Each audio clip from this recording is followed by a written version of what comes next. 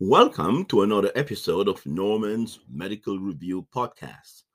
Today, I want to talk to you about iron deficiency anemia. Iron deficiency anemia. But more appropriately, I should start by giving the caption. And the caption is microcytic anemia. Microcytic anemia. There are three types of anemias that fall under microcytic anemia. They are iron deficiency anemia, thalassemia anemia, and sideroblastic anemia. All these three anemias are classified as microcytic anemia, identified on the peripheral smear.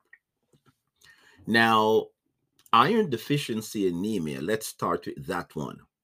Iron deficiency anemia is the most common cause of anemia worldwide. And so you ask the question, what are the causes of iron deficiency anemia? So we know it's the most common type of anemia worldwide, iron deficiency anemia. So the question is, what are the causes of iron deficiency anemia? And they could be classified as follows. Number one, blood loss and dietary deficiency. Blood loss and dietary deficiency.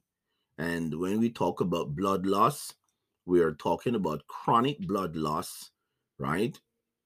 Which actually is the most common cause of iron deficiency anemia in adults, chronic blood loss, most commonly from a GI bleed or from that's in male and from abnormal menstruation in female.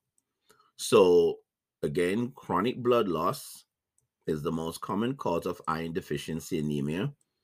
And in adults, you want to think about a slow GI bleed. And in females, you want to think about abnormal menstruation. When we talk about dietary causes for iron deficiency anemia, you're thinking about a diet that is lacking in iron. There are three groups that this affects. Number one, infants and toddlers, particularly those who breastfeed. Infants who breastfeed will definitely most likely develop iron deficiency anemia because there's a deficiency in iron in breast milk. And then the next group is adolescents. Due to the fact that they're growing so rapidly, they're outgrowing their iron storage. So there is a deficiency in iron. And the third group is pregnancy, pregnant women. So these three groups, infants and toddlers, adolescents, and pregnant women, can all develop iron deficiency anemia due to deficient iron in the diet. Okay, so let's move right along. So let's talk about the presentation of a person with iron deficiency anemia. Well, these persons can present with tachycardia, or they may present with hypotension, or they may have a pale appearance, or they may have shortness of breath. Some may report tiredness and being fatigued very easily, and others may report lightheadedness. Okay, so what's the most common or the most reliable test to diagnose iron deficiency anemia? The most reliable test to diagnose iron deficiency anemia is ferritin. Ferritin. And when you do the serum ferritin level, it definitely will be low or decreased. You should keep in mind, however, that the gold standard to diagnose iron deficiency anemia is a bone marrow biopsy. But this is hardly done clinically. So the next best test is ferritin. In addition to ferritin, you can also do the TIBC and the transferrin level. And the TIBC and transferrin levels will be high, because, of course, if there's no iron, then the TIBC and transferrin levels will be high. And of course, you check for serum iron, which will be low.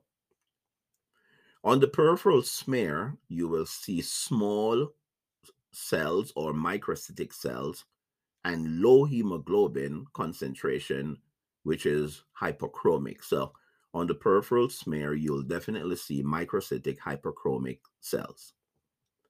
Now, I said this before, but I'll repeat it. Even though ferritin is the most reliable test, bone marrow biopsy is the gold standard to make the diagnosis of iron deficiency anemia.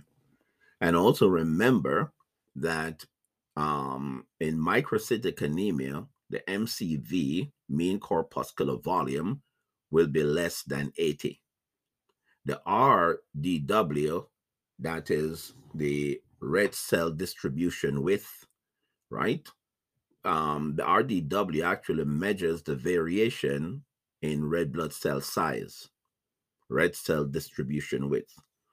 It measures the variation in red blood cell size. The RDW is usually abnormal in iron deficiency, but it is generally normal in all other microcytic anemias, namely thalassemia anemia and sideroblastic anemia.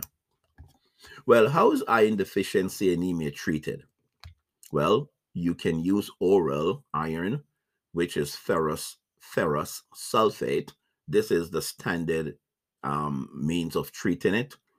If the person can tolerate oral intake, you can use iron dextran, and this may be given intramuscularly or intravenously. And just remember that blood transfusion is not recommended unless the anemia is severe or the patient has both cardiac and pulmonary disease. Well, thanks for listening, and I do hope you will continue your quest for knowledge and excellence. Remember, your mind is a very fertile field. Be careful what you plant in it. Good night.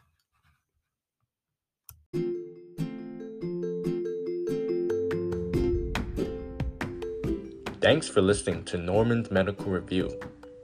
Follow us on Spotify, Anchor, Google Podcasts, and if you're on Apple Podcasts, hit the plus button on the top.